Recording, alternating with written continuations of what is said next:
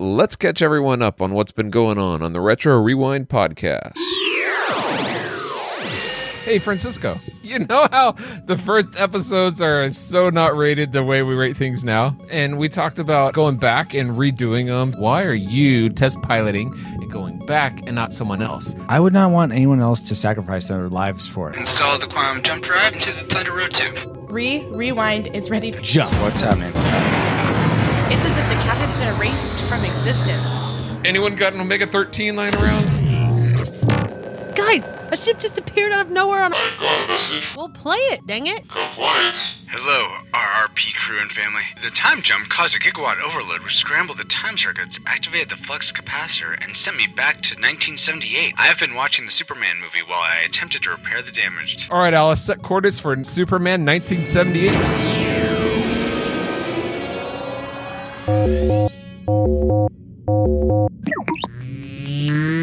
The Retro Rewind pod appears in 1978. Before them lies a familiar scout ship, the Thunder Road 2. But there is no movement within. Could the captain still be inside? Is he even alive? Too many questions. Not enough answers for those on the bridge of the RR pod. Open a channel to the Thunder Road 2. TR2, are you reading us? Francisco, are you there? Yeah, I'm here. Hello, everybody.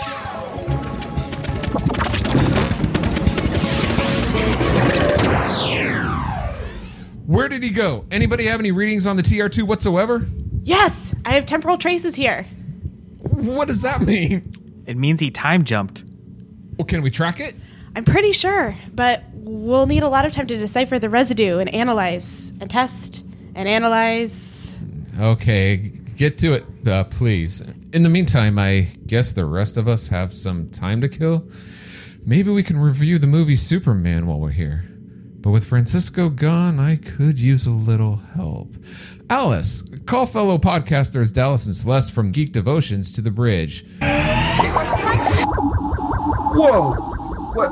Why did the room just change? I don't... Glix! What happened? Our impossibility drive picked up a distress beacon that went out, and I answered it. Don't you think you could have warned us? Really, Glix? We all know that there are only two things you do when there's a distress beacon. Either A, you run away because it's a trap, or answer it because there's dead bodies and there's really cool things to loot.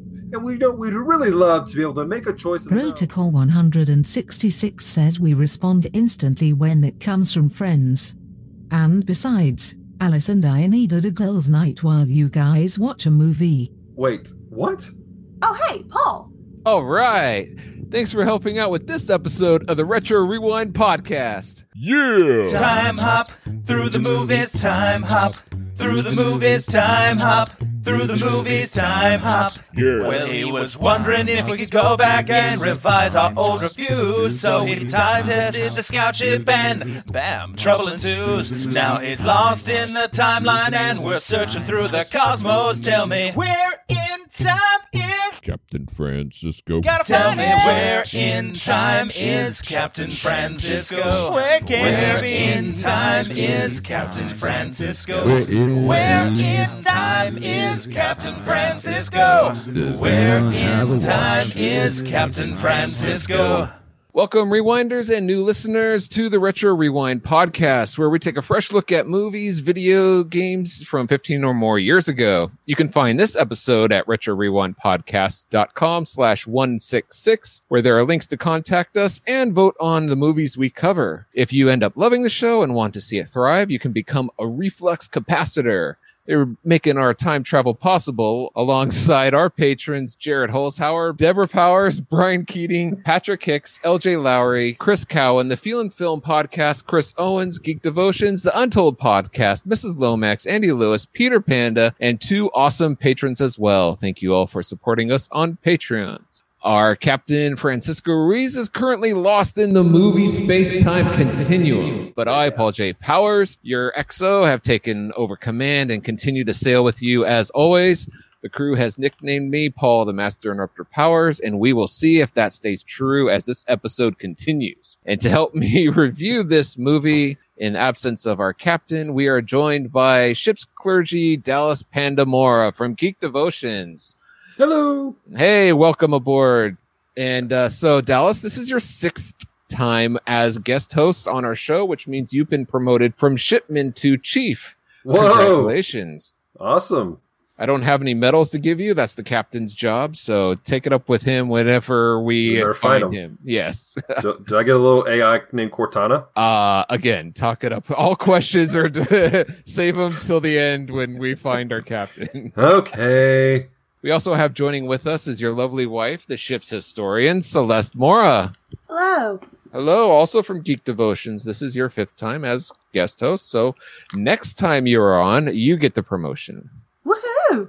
Yeah, so thank you both for helping as we search and ask where in time is Captain Francisco. We're looking forward to hearing more from you later and also finding out how each of us answered this movie's trivial question, which is, actor Roger Moore, who played James Bond, according to his autobiography, he witnessed Christopher Reeve walking through the canteen at Pinewood Studios in full Superman costume. Oblivious to the swooning female admirers he left in his wake. But when he did the same thing dressed as Clark Kent, no one paid him any attention. So, your trivia for this episode is, who would you like to dress up as and have all the people's admiration? We will answer this question later on in the show. But for now, Celeste, can you help us out and lay in a course for this episode? First, our roundtable discussion will consist of the trailer, synopsis, production details for Superman. Then we'll discuss the top 3 things we liked and disliked about the movie. We'll follow that up with our final rating of classic, nostalgic, or tragic. And then check on our engineers' progress in their search for the captain. Everybody got that? Got it, Captain. Alice, rewind when ready. Alert! Alert! Approaching target. Spoilers incoming. Establishing analysis vector. From a doomed planet in a distant galaxy to a fantastic underground hideaway, from the Fortress of Solitude to the bustling city room of the Daily Planet. Look, up on the screen. It's Superman. Superman, the movie. So that's the info that the trailer gave us. But Dallas, what did we remember about Superman before we rewatched it? Well, let's see here. Planet Krypton explodes, but not before sending a baby and 3 criminals into outer space. Clark is raised on a farm and learns with great power comes great responsibility. He must navigate with the balance between his 2 identities as he attempts to live his life as a reporter and a superhero. But things get difficult when the 3 criminal Kryptonians are released by Luthor. Clark Kent struggles to find a phone booth, and once he has changed into Superman, someone says the best line in the entire movie. Man, that's one bad outfit. Superman saves the day as the evil Kryptonians are banished once again, and he resumes his secret life as Clark Kent. Finally, Superman thwarts Lex Luthor's real estate scheme by turning back time. Or does he? If I could turn back time. Sorry. Well, some of that was right, but unfortunately some of those were incepted. No! Can I turn back time? No. Oh. Well, we'll discuss that later, I'm sure. Based on those memories, as flawed as they may have been, what rating did they lead you to predict for this movie before rewatching it? Classic, nostalgic, or tragic? Celeste, what did you predict? I predicted classic. And Dallas? This was actually hard for me. I was wavering between nostalgic or classic, but I went with classic. Okay. And I also predicted classic. So we have a unanimous high expectations of this film. So let's see how they pan out. But first, our memories may have not been technically correct, but Dallas, what are the technicals for this movie? Superman is a 1948 15-part black and white film starring Kirk Alyn as Superman. Wait, no. I don't think we want to... When I said the original Superman, I didn't mean that far back. Oh, my bad. Too far. Sorry. All right, rewind that What sucker. did you watch? Okay, here we go. The movie Superman is rated PG, runs 2 hours and 23 minutes. For the theatrical release, that is. And was released in theaters on December 15th, 1978. So it's also a Christmas movie. So, mazel. It was directed by Richard Donner and stars Christopher Reeve, Gene Hackman, Marlon Brando, Margot Kidder, and a few other people you may or may not recognize. Yes, some of these people have also been involved in other movies we have covered on the show, including Jackie Cooper, who plays Perry White, and also played Perry White in Superman 3 way back in episode 1. You can listen to all our episodes by going to retrorewindpodcast.com and put a slash there, and then the number of the episode you're looking for. So if you want to hear our review of Superman 3, it can be heard at retrorewindpodcast.com/1. Also, Richard Donner directed this Superman movie, and he also directed Maverick back in episode number 38. So that's /38. He also directed Goonies, which we have a commentary for our patrons, the Flux Capacitors. So make sure you sign up at Patreon to get some bonus content there. Margot Kidder played Lois Lane. Sadly, she passed away last year of this recording. She also has a couple quick appearances in Superman 3, which we covered in episode 1. So again, /1. She also played Margaret Mary in the movie Maverick back again in episode number 38. Huh. Terrence Stamp briefly played General Zod. Some of you may remember him as Chancellor Valorum in Star Wars Episode 1, The Phantom Menace, which we covered back in episode number 141. And Mark McClure played Jimmy Olsen. And he also played him in Superman 3, which we covered in which we also covered in episode number 1. He was also Dave McFly, Marty McFly's brother in the Back to the Future movies that we covered in episodes number 70, 74, and 77. And he also played Glenn Lunny in the movie Apollo 13. I don't remember him in that, but if you look for him, he's there.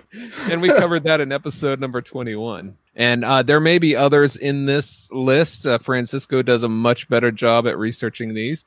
But for now, we'll end our list with John Williams, who masterfully did the music for this and these other movies we have covered. Jaws, episode number 103. The original Star Wars trilogy, episode number 79. We might as well include the Super Nintendo game Super Star Wars, which was episode 64. Close Encounters, which was episode 153. Superman 3/1. Home Alone, episode number 71. And Star Wars episode 1, The Phantom Menace, 141. And you might even find a John Ratzenberger in here, a young John Ratzenberger, who played the voice of Ham in Toy Story. So this might technically be a Pixar movie. I don't know.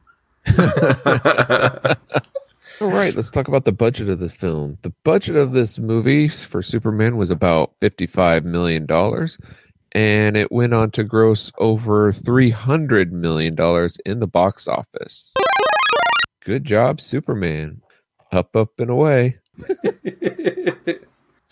Okay, so let's really get into this. Let's cover the top 3 things that we like about this movie, Superman. Top 3. Dallas, let's go with you. Number 3. All right, so number 3 that I really enjoyed about this film is after you do some quick math, you really understand why Clark Kent talks the way he does. The film takes place in the 70s, but you rewind because he was gone with Jor-El for like 12 years, so that puts him right back then through the 60s. He missed all the 60s, so that means he grew up in the 40s and the 50s, which is like the prime time for that whole like the truth, justice, and the American way mindset to be ingrained in him.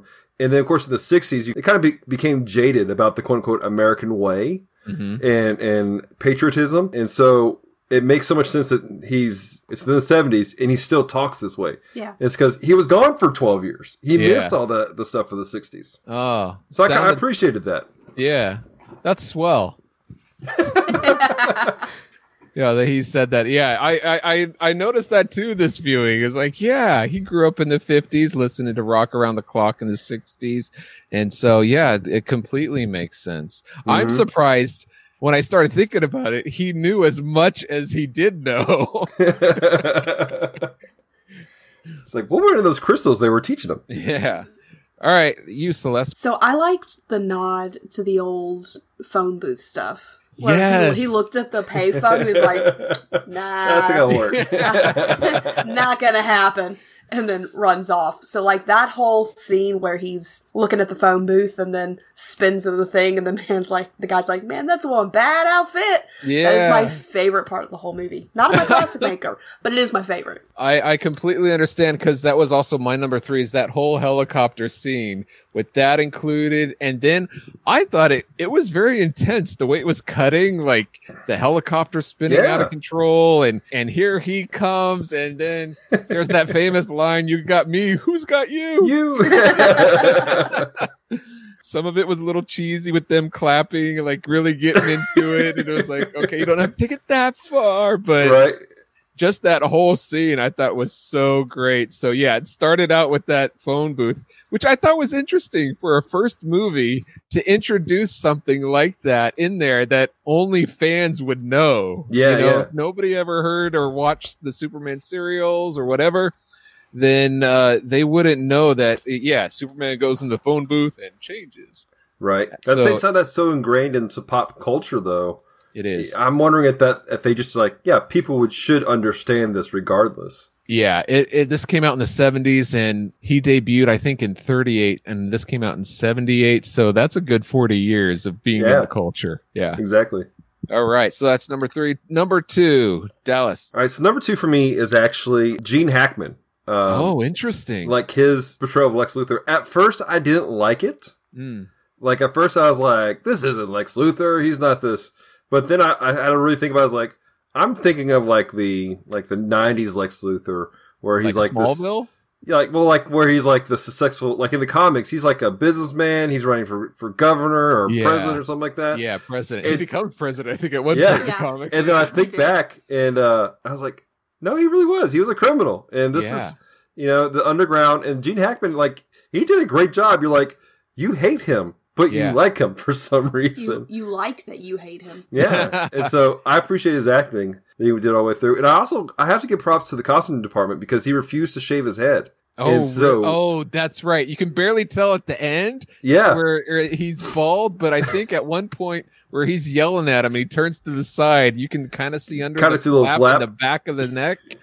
But it looked real to me when I first saw it. Exactly. What is it about Superman actors refusing to get rid of their hair? But he did shave his mustache for this role, which he didn't want to. He first refused. Right. So then go all the way. But you know what? I completely agree with you on Gene Hackman. I think he's by far one of the best Lex Luthors out there, because he really shows that he's a thinker in this, and he's a planner, and he's not like this Jesse Eisenberg, like, oh, I don't know what I'm doing socially. Yeah. He's very well thought out and very purposeful and very driven. And which was some of the menace of Lex Luthor, is that he was purposeful in everything. Yes. And even in his yelling, when he gets upset, it's still believable. This Chessburg!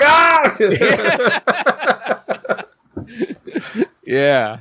I thought he did a great job. Celeste. So I loved Christopher Reeve's acting. Yes. I thought he did a phenomenal job. He is Superman. No offense to the new guy, but Henry Cavill. Is that his name? Yeah. Well, at least the time of this recording. When people are listening to 20 years from now, might be another new guy. So true. Well, no offense to the new guy, but all right. So yeah, Christopher Reeve's better than him too. Okay. Yeah. So I really appreciate it. He did the best that I've seen so far of playing Clark and Superman. Yeah. Like you legitimately like him. Yeah.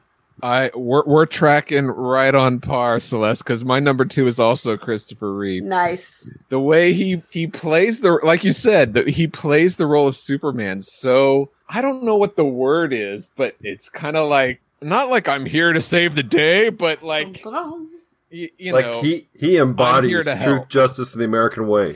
Yeah, and I'm a strong, powerful force, and I'm here to help. Right. But I love his bumbling Clark Kent and the way he messes up and can't, get through doors or open bottles, or it's just, I love his awkwardness that he plays so well.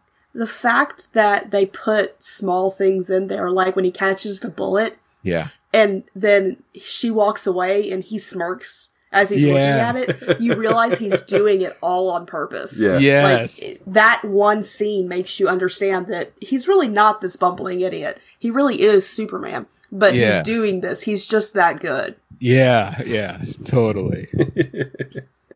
Okay, so now it's time for our classic maker. The number one thing that we love most about the movie Superman. Let's start with Celeste. Okay, so the number one thing that I love the most about this movie is the overall feel. Oh. So Dallas and I were talking right after we first watched it. We pre-talked before the show. And we were both kind of having a hard time coming up with our likes. Okay. Like I like the movie, and I know I like the movie, but pinpointing specific things as to why I liked the movie was kind of hard because I just like it so much. Mm-hmm. So it gives you that feel of you're happy, you're glad you're watching this. There's some things which we'll get into, but at the same time, you don't regret watching it. Okay. All right, Dallas, did you have something similar? Well, actually, my classic maker originally was Christopher Reeves, but y'all took that. So, It was a good choice if you decided that. It's okay. It was. He was legitimately my classic maker. I think he embodies Clark Kent and Superman the best, like playing the two separate parts. The very best I've seen. I just can't think of anybody else who could pull that off, honestly, as well as he's done it. And so I really appreciated that whole aspect. But since that's already been mentioned on the show, kind of echoing what Celeste says, the feel of the show, the whole movie as a whole, like, you can't help but watch this, even though, and we'll get into some of the stuff later about the not so great aspects of it. There are things that falter in this. A friend of ours named Ben, he had said that, like, this film is a classic, a nostalgic, and a tragic all in one. And but at the same time, the entire time you're watching it, you're like, you get the sense of hope that he's portraying. Like as you're watching, you're like, I want to get out there and do that. I want to fight for true justice the American way. I'm a 33-year-old man. Where's my red cape? I'm going to go jump off the building, Minus the tights. Minus the tights. But, but it does. This inspires you more than I think I've ever seen any other Superman movie do. Oh. And especially when you take it into account with this one and a couple of the sequels, not all the sequels, because they create this continuity within themselves. You get this, you feel inspired to do something and to be a force of change. Man of Steel fell on that for me. I mean, it was cool, and there's some great stuff in it, but it fell. Batman v Superman, the unedited version was good. The theatrical version, not so good. I think the closest to feeling that the same feeling that this gives you is the Lois and Clark Superman. Yeah. The TV show? Yeah.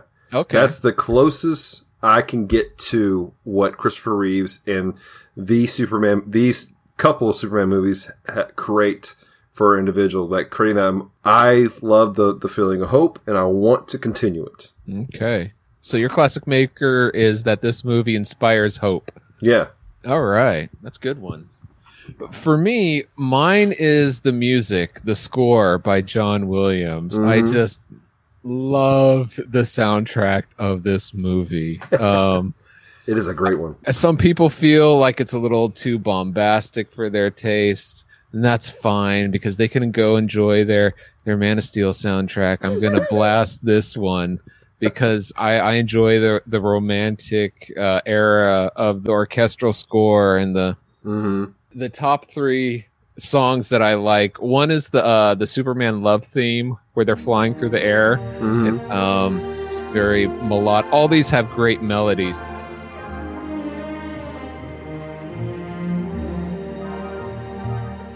Right. Number two is Krypton, where when you're first introduced, it builds up and it is so majestic, and it's like I don't know how John Williams did it, but it's awe-inspiring.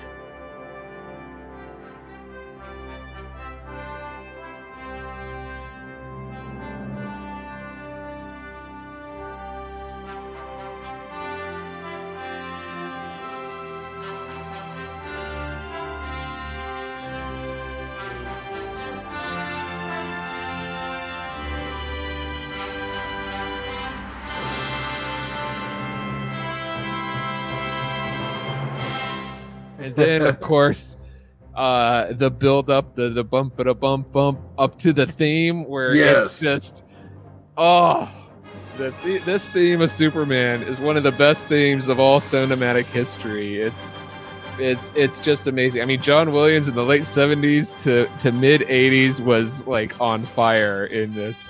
And so all you people that say like Hans Zimmer and all this other stuff is way better.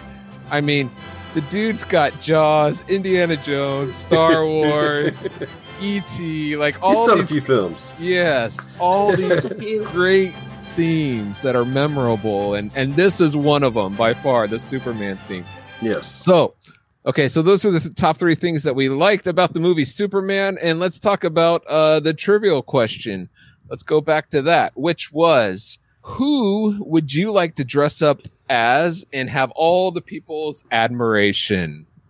I'll go first. Superman is my favorite superhero, and I know I have a Superman shirt, and there's honestly, if you don't know, there's kind of a stigmatism. Some people hate on. Is that the right word? A stigma. Stigmatism is an eye thing. Oh, that's right. I was thinking. So your eye is squished. I have it. That's how I know. I was thinking stigmata, and that's not right. That's the spiritual speculation conversation for Patreon users only. Yeah. To become a Patreon user, go to patreon.com. Thank you very much. So yeah, there's a stigma of guys wearing Superman shirts who were, I don't know. I've heard a lot of people that say, a lot of guys, oh man, someone needs to beat that guy up. I think there's like this macho-ness that comes with people who like to wear it. It's kind of, they're like a little too arrogant or something, and it kind of rubs people the wrong way.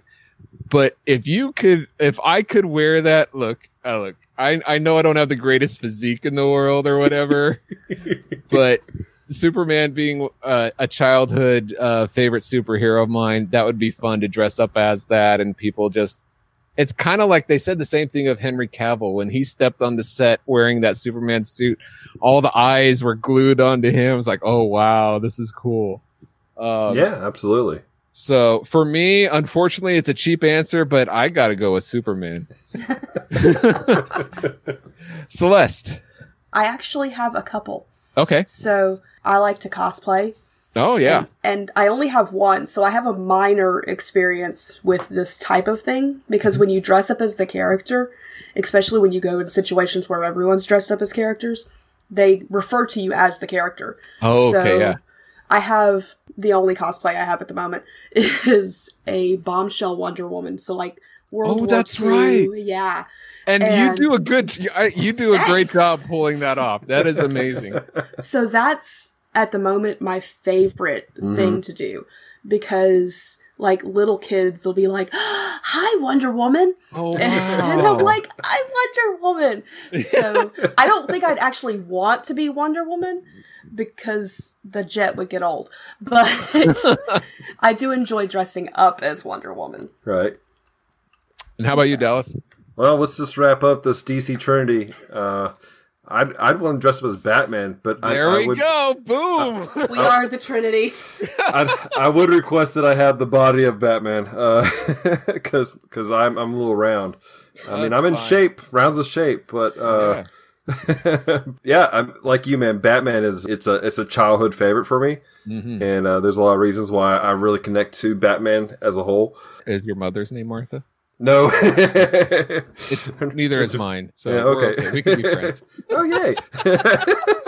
So, but like kind of like same here. Like, you know, you do have the stigma like somebody wearing like the bat symbol, and everybody's like, "Oh, you're dark and brooding." It's like I'm really not very dark and brooding.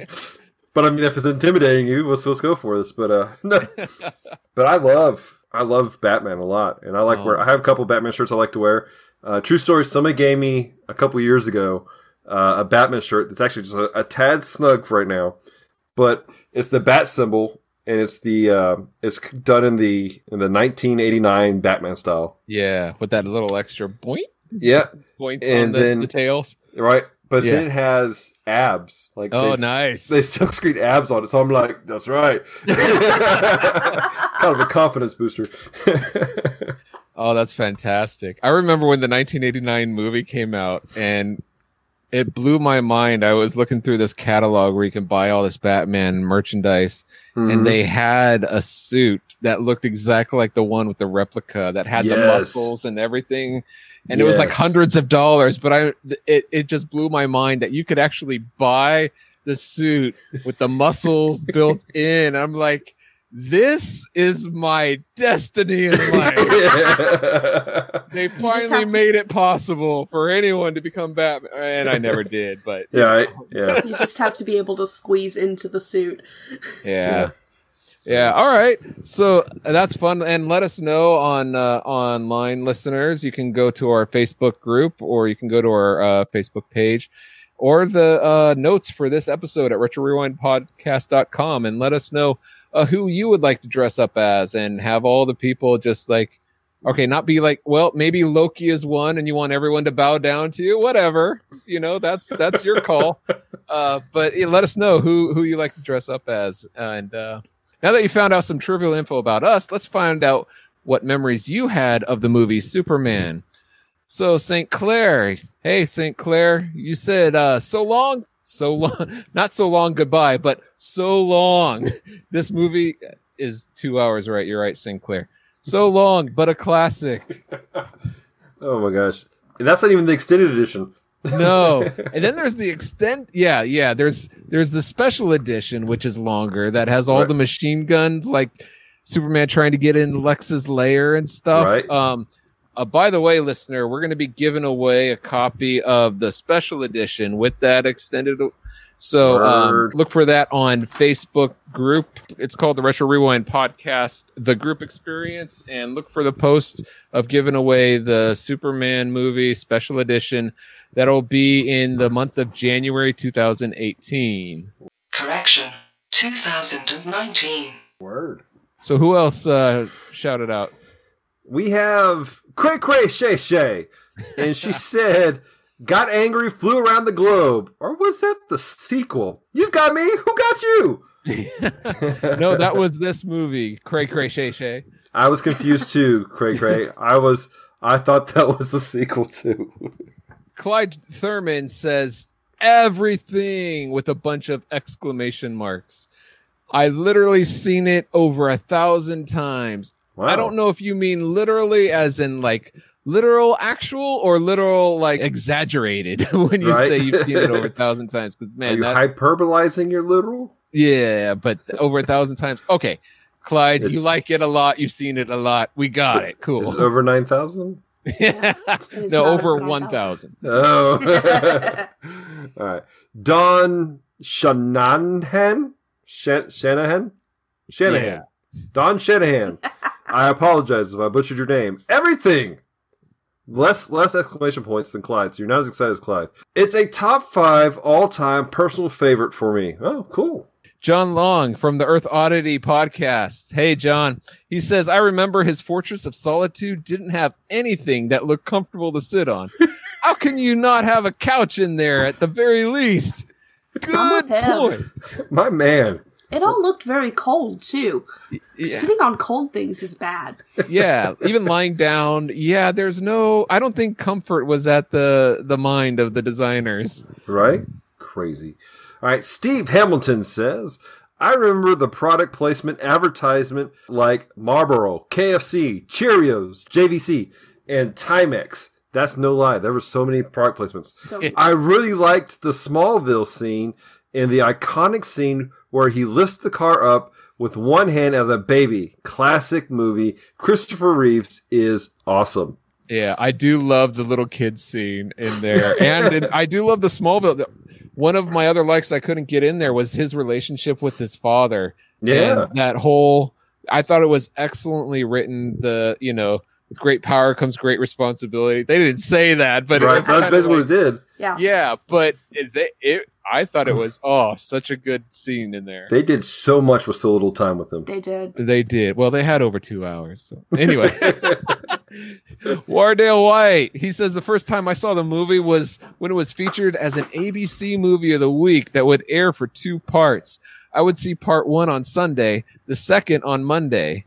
Seeing names like Marlon Brando, Glenn Ford, and Jackie Cooper and the Big S before the John Williams music sung out Superman at the presence of the title just amped up this at the time, 9 or 10 years old. Christopher Reeve was a perfect Superman, making the film a welcome treat.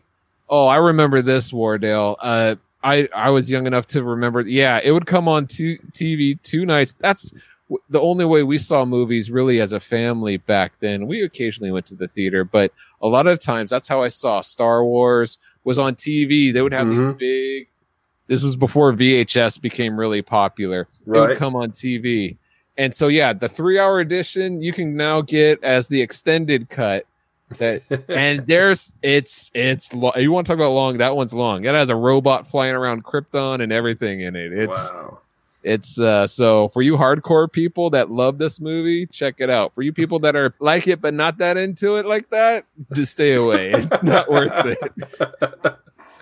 Awesome. All right. Ryan R. Jackson says, yes! I was enthralled with Superman as a kid. My dad and I would quote it all the time. Sometimes we would randomly scream, Miss Tessmacher!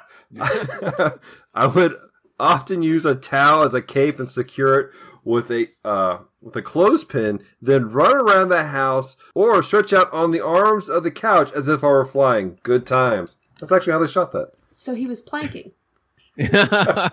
With a towel. So yeah. With a towel. Yeah. Planking with a towel. Yeah.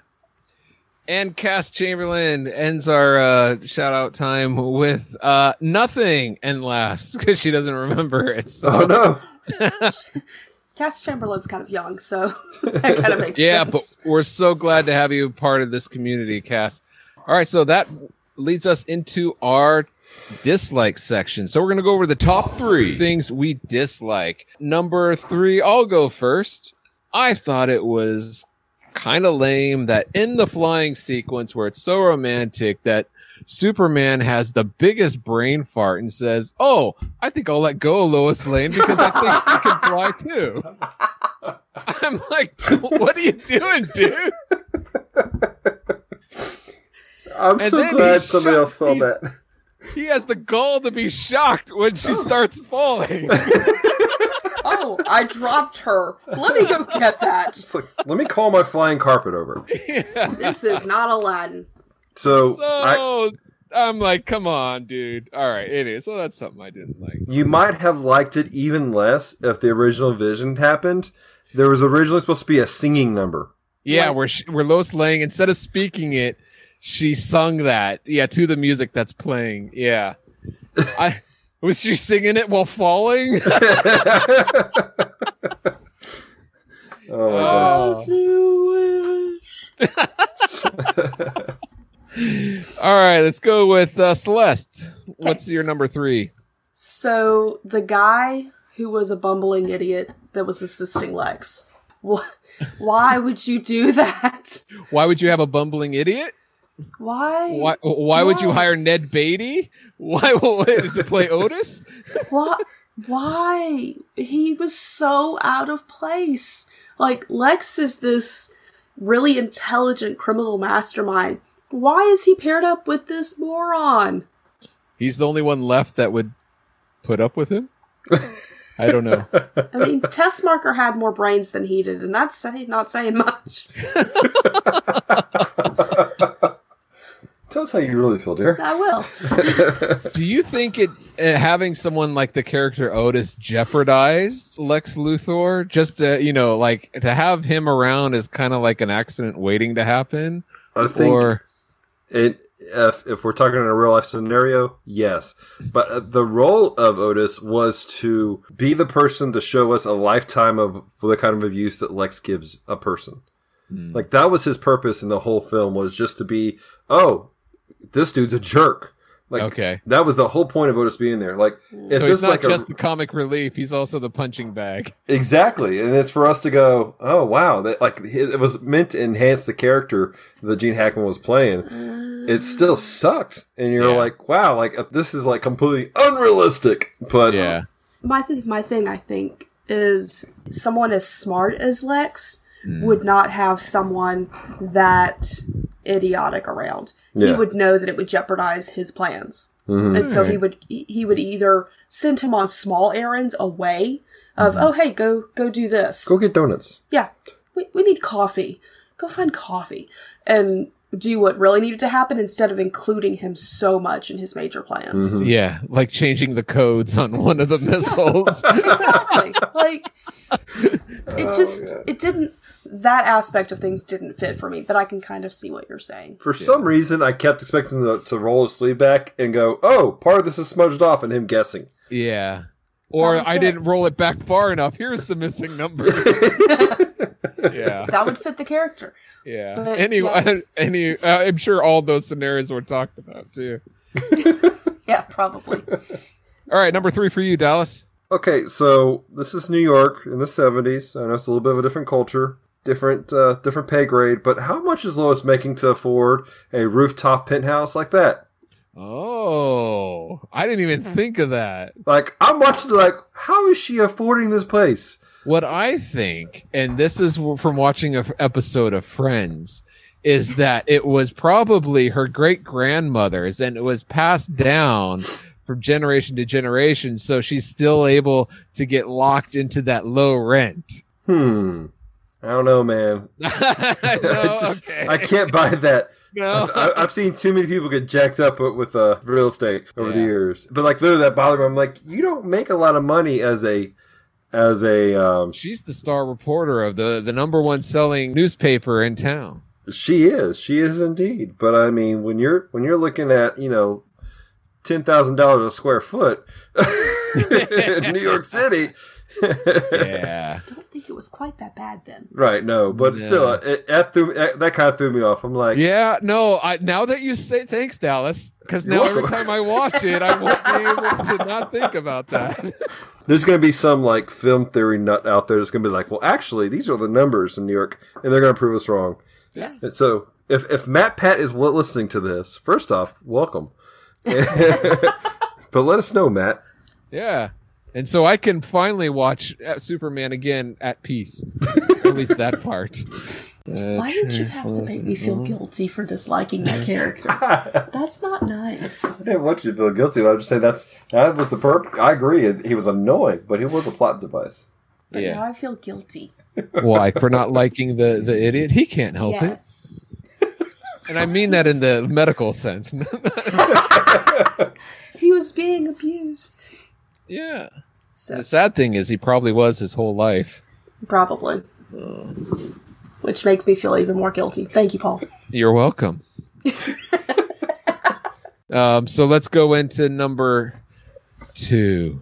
So another thing that I really, really disliked, and I'm glad they didn't make it into a song because I would have hated it even more, was Lois's monologue. Yes. Like, you were flying through the air, and he drops you. This is not time for a romantic, oh, is this real? This is an, oh my god, what is happening? Like, it was just... You don't believe she was caught away? Like, oh, it's like those people that are like, oh, I don't care what happens to me, I'm with you. No. No, okay. No. And since that's an extra bonus thing, throwing this out there, that shirt was way too thin to be flying in because she would have been freezing. Yeah. And she says, can I get a coat? And he says, no. No, you'll be fine. Yeah. No, she won't. You're barely holding on to her. You're an alien. You don't have the thin skin like we do. You don't know.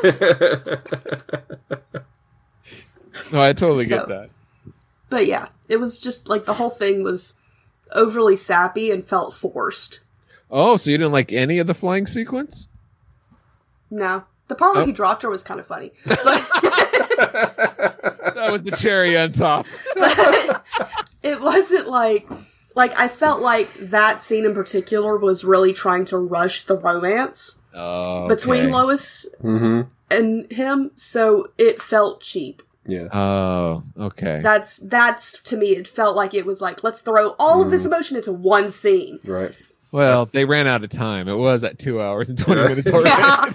I think that's what threw me off when I was doing my memory meld. Yeah. Because, the second movie's about the aliens that were sent off in the first 30 seconds of the movie. And this isn't my Tragemaker or anything.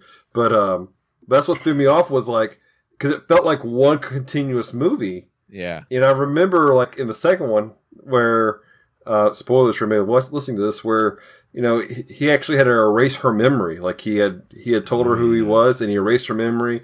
And so in my mindset, I got those two movies are almost in one. Yeah. And I'm going, they built up this love story. So I'd forgotten how all that worked out.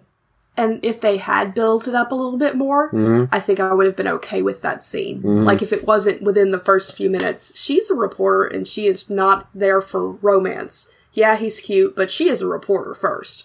So it kind of almost betrayed her character to me. Yeah, but anyone can be swept off their feet given the right person, Well, every Samson has their Delilah,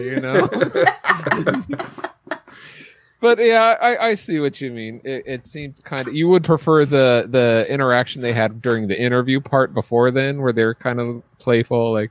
Yes, that felt more natural to me. Yeah. All right, I see that. Number 2 for you, Dallas. Number 2 for me, and it's one of those things that it's not fair because of the time frame. But the way they made him fly and the green screening, it's my understanding they used forward projection instead of green screening. They did do green screening in several places, but just all that stuff was just really awkward. And I don't know if, again, maybe it's because we have a nice high quality DVD and I'm not watching this on a grainy TV like I did when I was a kid. Yeah. But it's just, it took me out of it when he's flying around doing some stuff. Now, the techniques they use was really cool, using zoom lenses and forward projection. Those are cool techniques, and I love that stuff that they did. But watching it nowadays, it just doesn't hold up like it did. What's forward projection? Forward projection is where it's like you actually have something projected on a screen and the actor's in front of it. Oh. They did that a lot, like in the King Kong films, they did that a lot. When they have the people and there's like, King Kong, ah! Is that how they made Elijah Wood so short in Lord of the Rings? No, he's just short. Okay. No, I think they used actual placement for Elijah Woods, but they did some actual manipulation of some stuff. Gotcha. Green screening. So in the original trailers, one of the taglines was, you will believe a man can fly. So 40 years later, this being the 40th anniversary when we record the movie release of Superman, you do not believe a man can fly. It takes you out of the movie saying, oh, cheap special effects. Yeah, it would almost been better if they did the classic cutaway, like he jumps out of a windo, and then you have the stuff, and then you see him landing. It would be better for that. Like the old black and white serial. So, but I mean, again, with technology they had back then, I was watching a thing. They played around different ideas of like having models and stuff like that. That would have been so much worse. And so they really did the absolute best thing they could have possibly done in the situation they were in. So I appreciate it tremendously. But as a rewatch years later, it does take you out. Yeah. And now you have to, if you're like me, you have allowances for that. You're like, that's cool. But if you're a skeptic person, you're coming in just raw, I think some people might have some issues with that. Yeah. All right. So my number 2 thing is that the farther along this movie gets, things just stop making sense more and more. I think it starts when Gene Hackman, Lex Luthor, starts playing the dog whistles and only Superman can hear him. And Clark just goes to a window and basically looks like he's committing suicide and falls out. And nobody's doing anything. Nobody notices.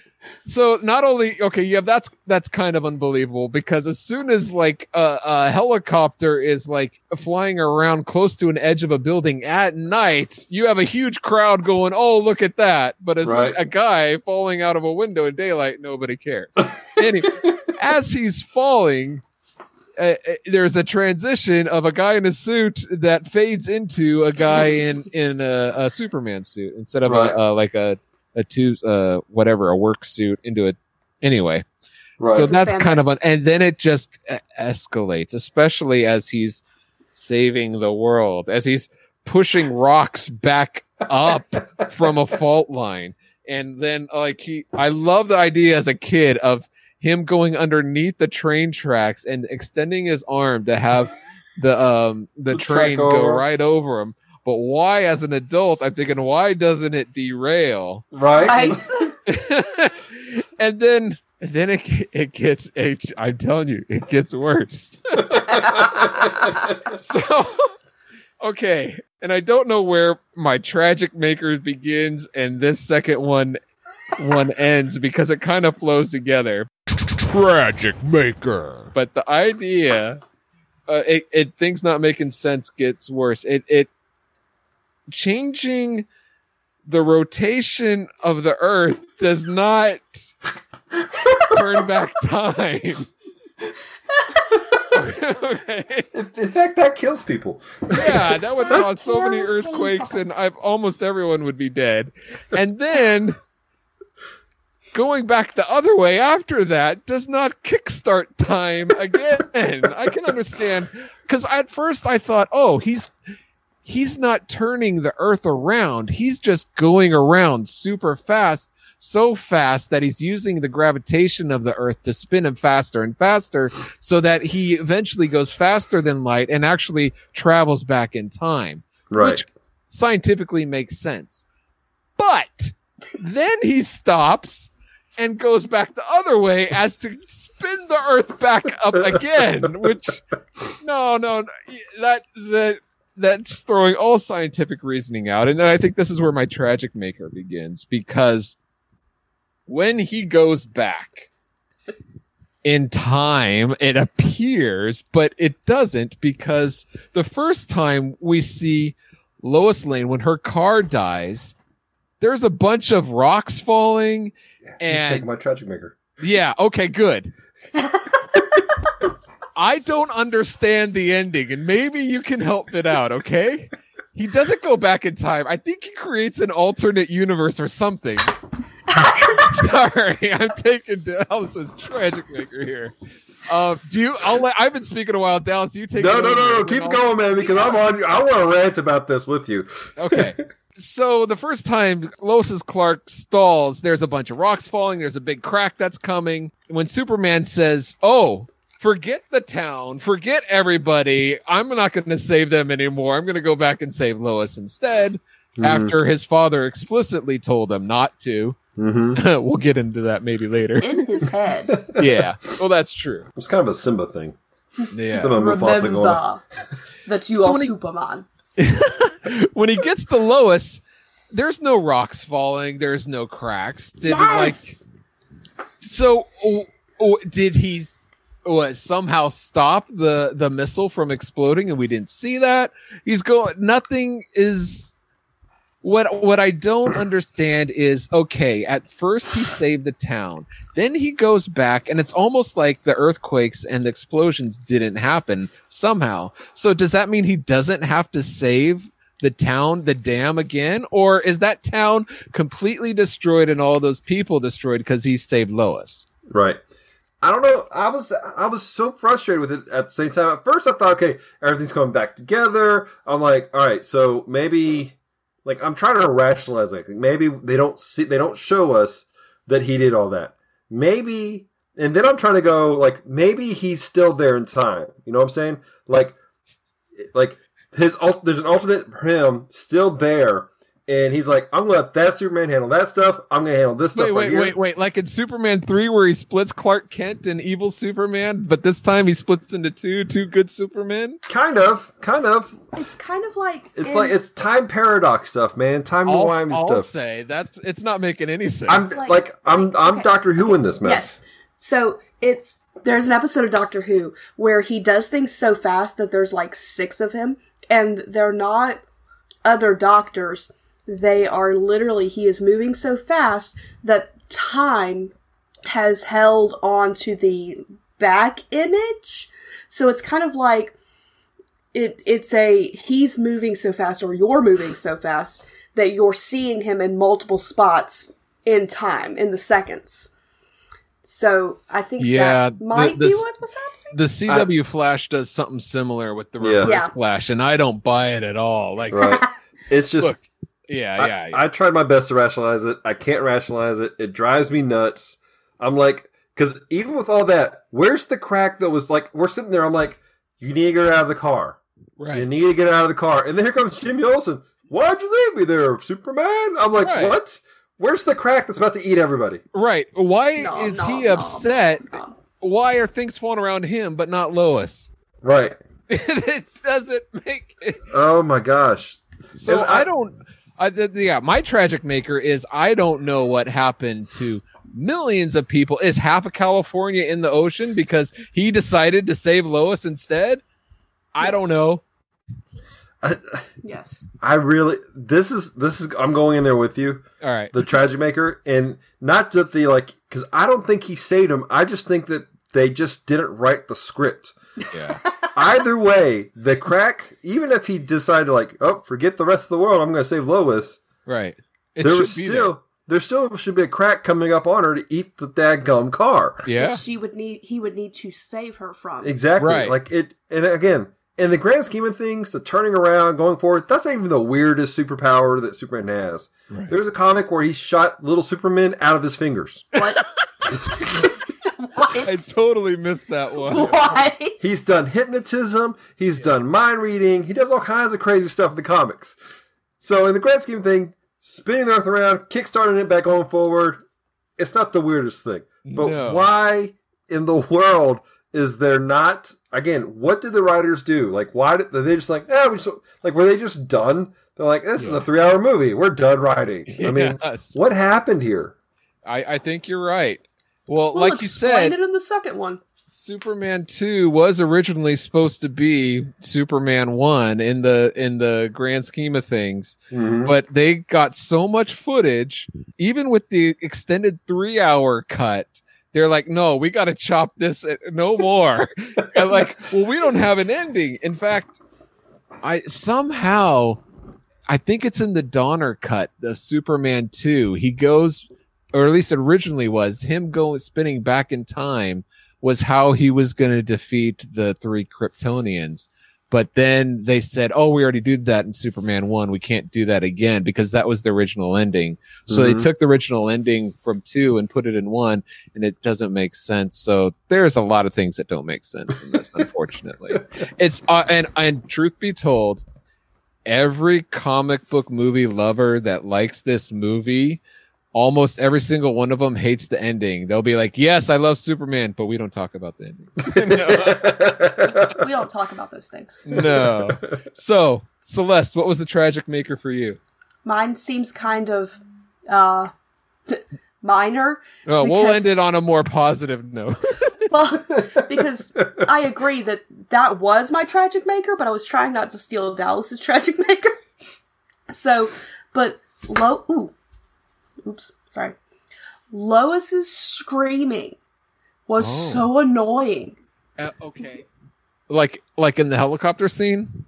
Anytime this woman freaks out. Oh yeah, she and screams. when she's buried by the dirt clogs, yeah. It's like the swamp thing is coming out of the ground to eat her every time. Yeah. I'm like, it is not that, and again, I'm comparing it to what I know of Lois Lane. Oh, yeah. So, the Lois Lane I know would have been freaked out, yes, but would have been more thought ahead of it. It wasn't so emotional. So, in your mind, who is the better Lois Lane? I don't know. Because I don't think any of the actresses portray them amazingly. I think probably the Lois and Clark, because that's the one I grew up on. Terry Hatcher, yeah. Mm-hmm. Yeah. So so I think that's who I'm comparing everything She's a to. good, I will say she is a good Lois Lane. I don't know, from when I read the comics, it's very different than... Well, it depends on this, what year you're reading the comics. Yeah, it does. That's true too, yeah. If you read the early one, Lois is like she's a strong feminist, but she's a wuss and just gets in the way. And people hated her. Literally, there was a writing campaign to have Superman spank her for being naughty. Yeah, I don't think that would go over well in the Amy Adams version. No, it wouldn't. But because I very much appreciate Lois Lane being not the damsel in distress all the time. Even when she's in distress and Superman ultimately has to save her, she still puts some effort forth. She is not Buttercup who picks up the sword and doesn't stab the RAUS. She actually like does stuff to help. Yeah. So the screaming was just kind of, it was like, what are you doing, lady? Yeah.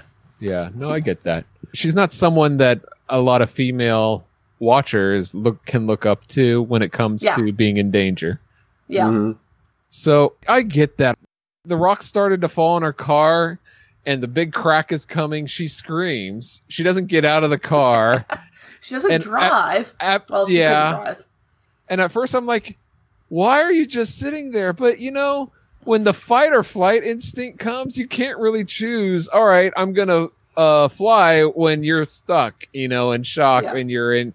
But anyway, it's a bit unfortunate they didn't make her more strong. But she didn't know how to spell either. Wait, that's not positive.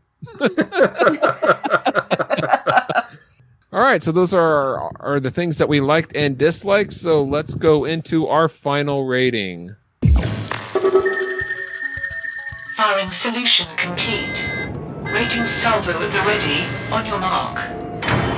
So let's get to our final ratings. The ratings are classic, nostalgic, and tragic. Classic, you'd recommend this movie to anyone. And nostalgic, you only recommend it to people who have seen it. If you haven't seen it, don't bother watching. You're not going to enjoy it as much. Or tragic, even if you did like it before, don't rewatch it again because it's not as good as you remember. So, final ratings. Let's go with ladies first. Celeste. I'm going to stick with my original. I still think it's a classic. It has its problems, but I honestly think that this is a movie that everyone should watch at least once. All right. And what do you hope that they get out for someone who hasn't seen it? Like, some people who've seen it, they don't like it, but at least you hope they get what out of it? I hope they feel hopeful. All right. Because that's the point of Superman. That sounds like what Dallas was saying. So, Dallas, what do you rate this movie? As much as the ending bugs the ever-loving snot out of me. I like how your snot is ever-loving. I'm going to rate this as a classic. I think that people should watch this film.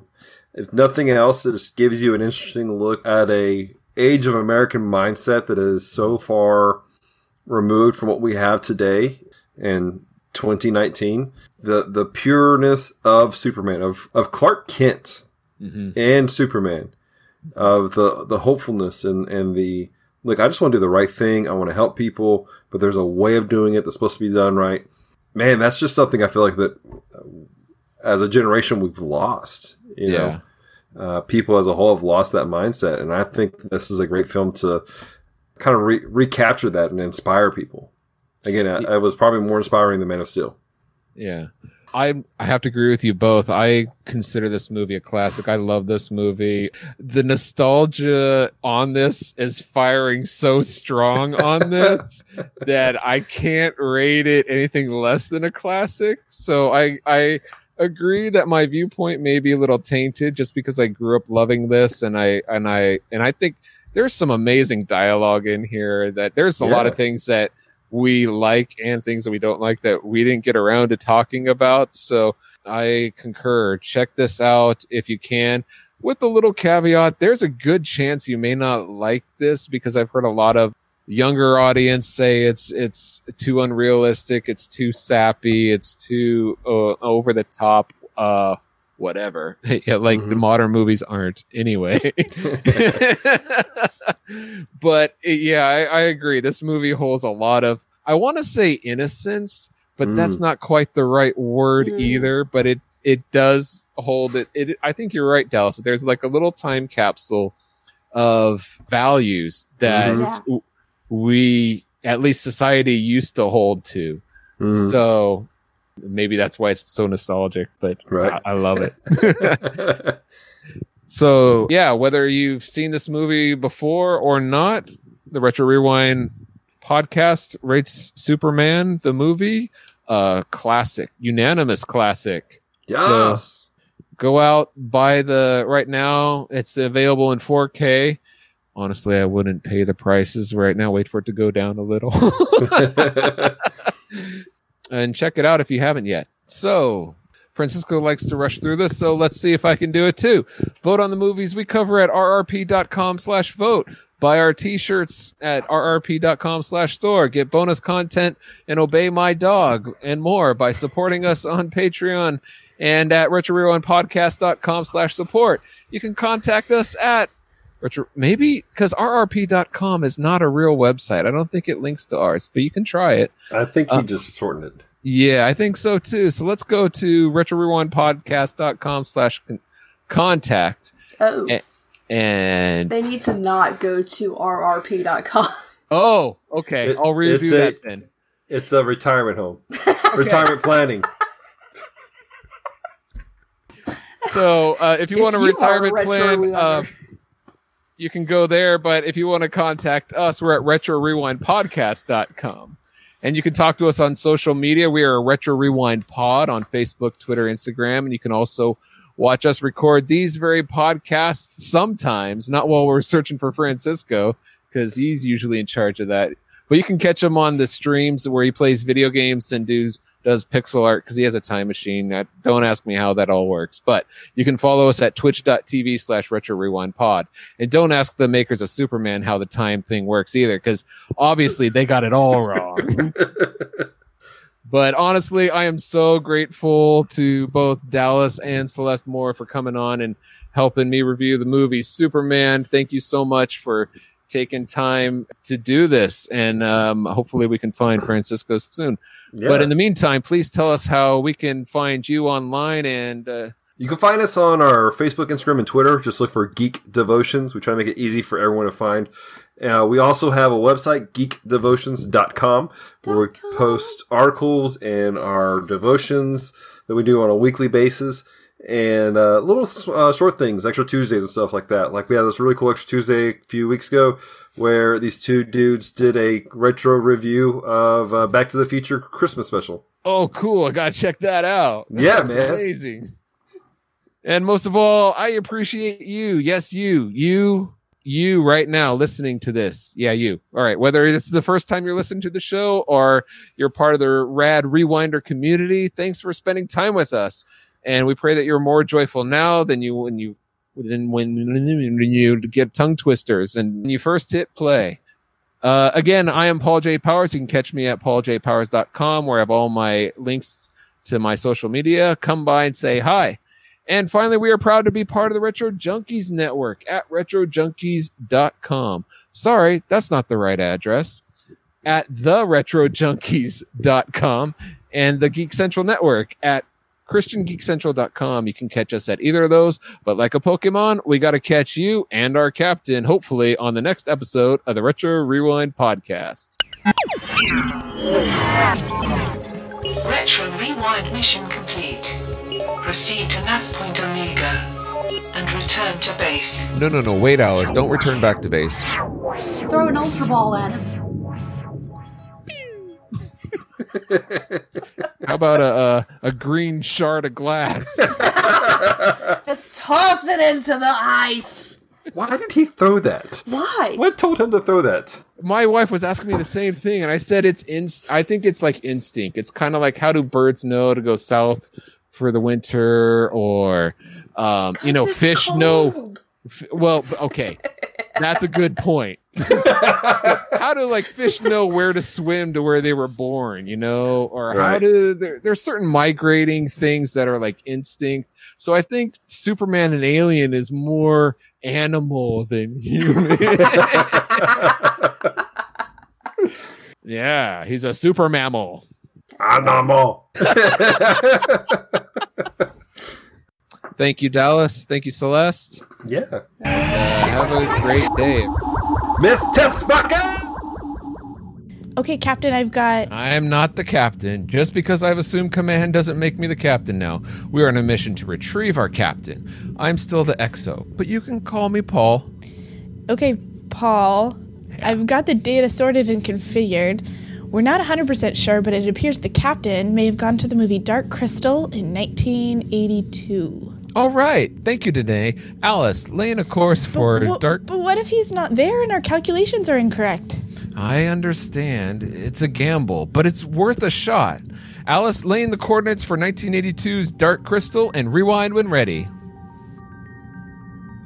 As the crew leaves one movie to another, will they find their beloved captain, or is he lost forever in the sea that is the movie space-time continuum?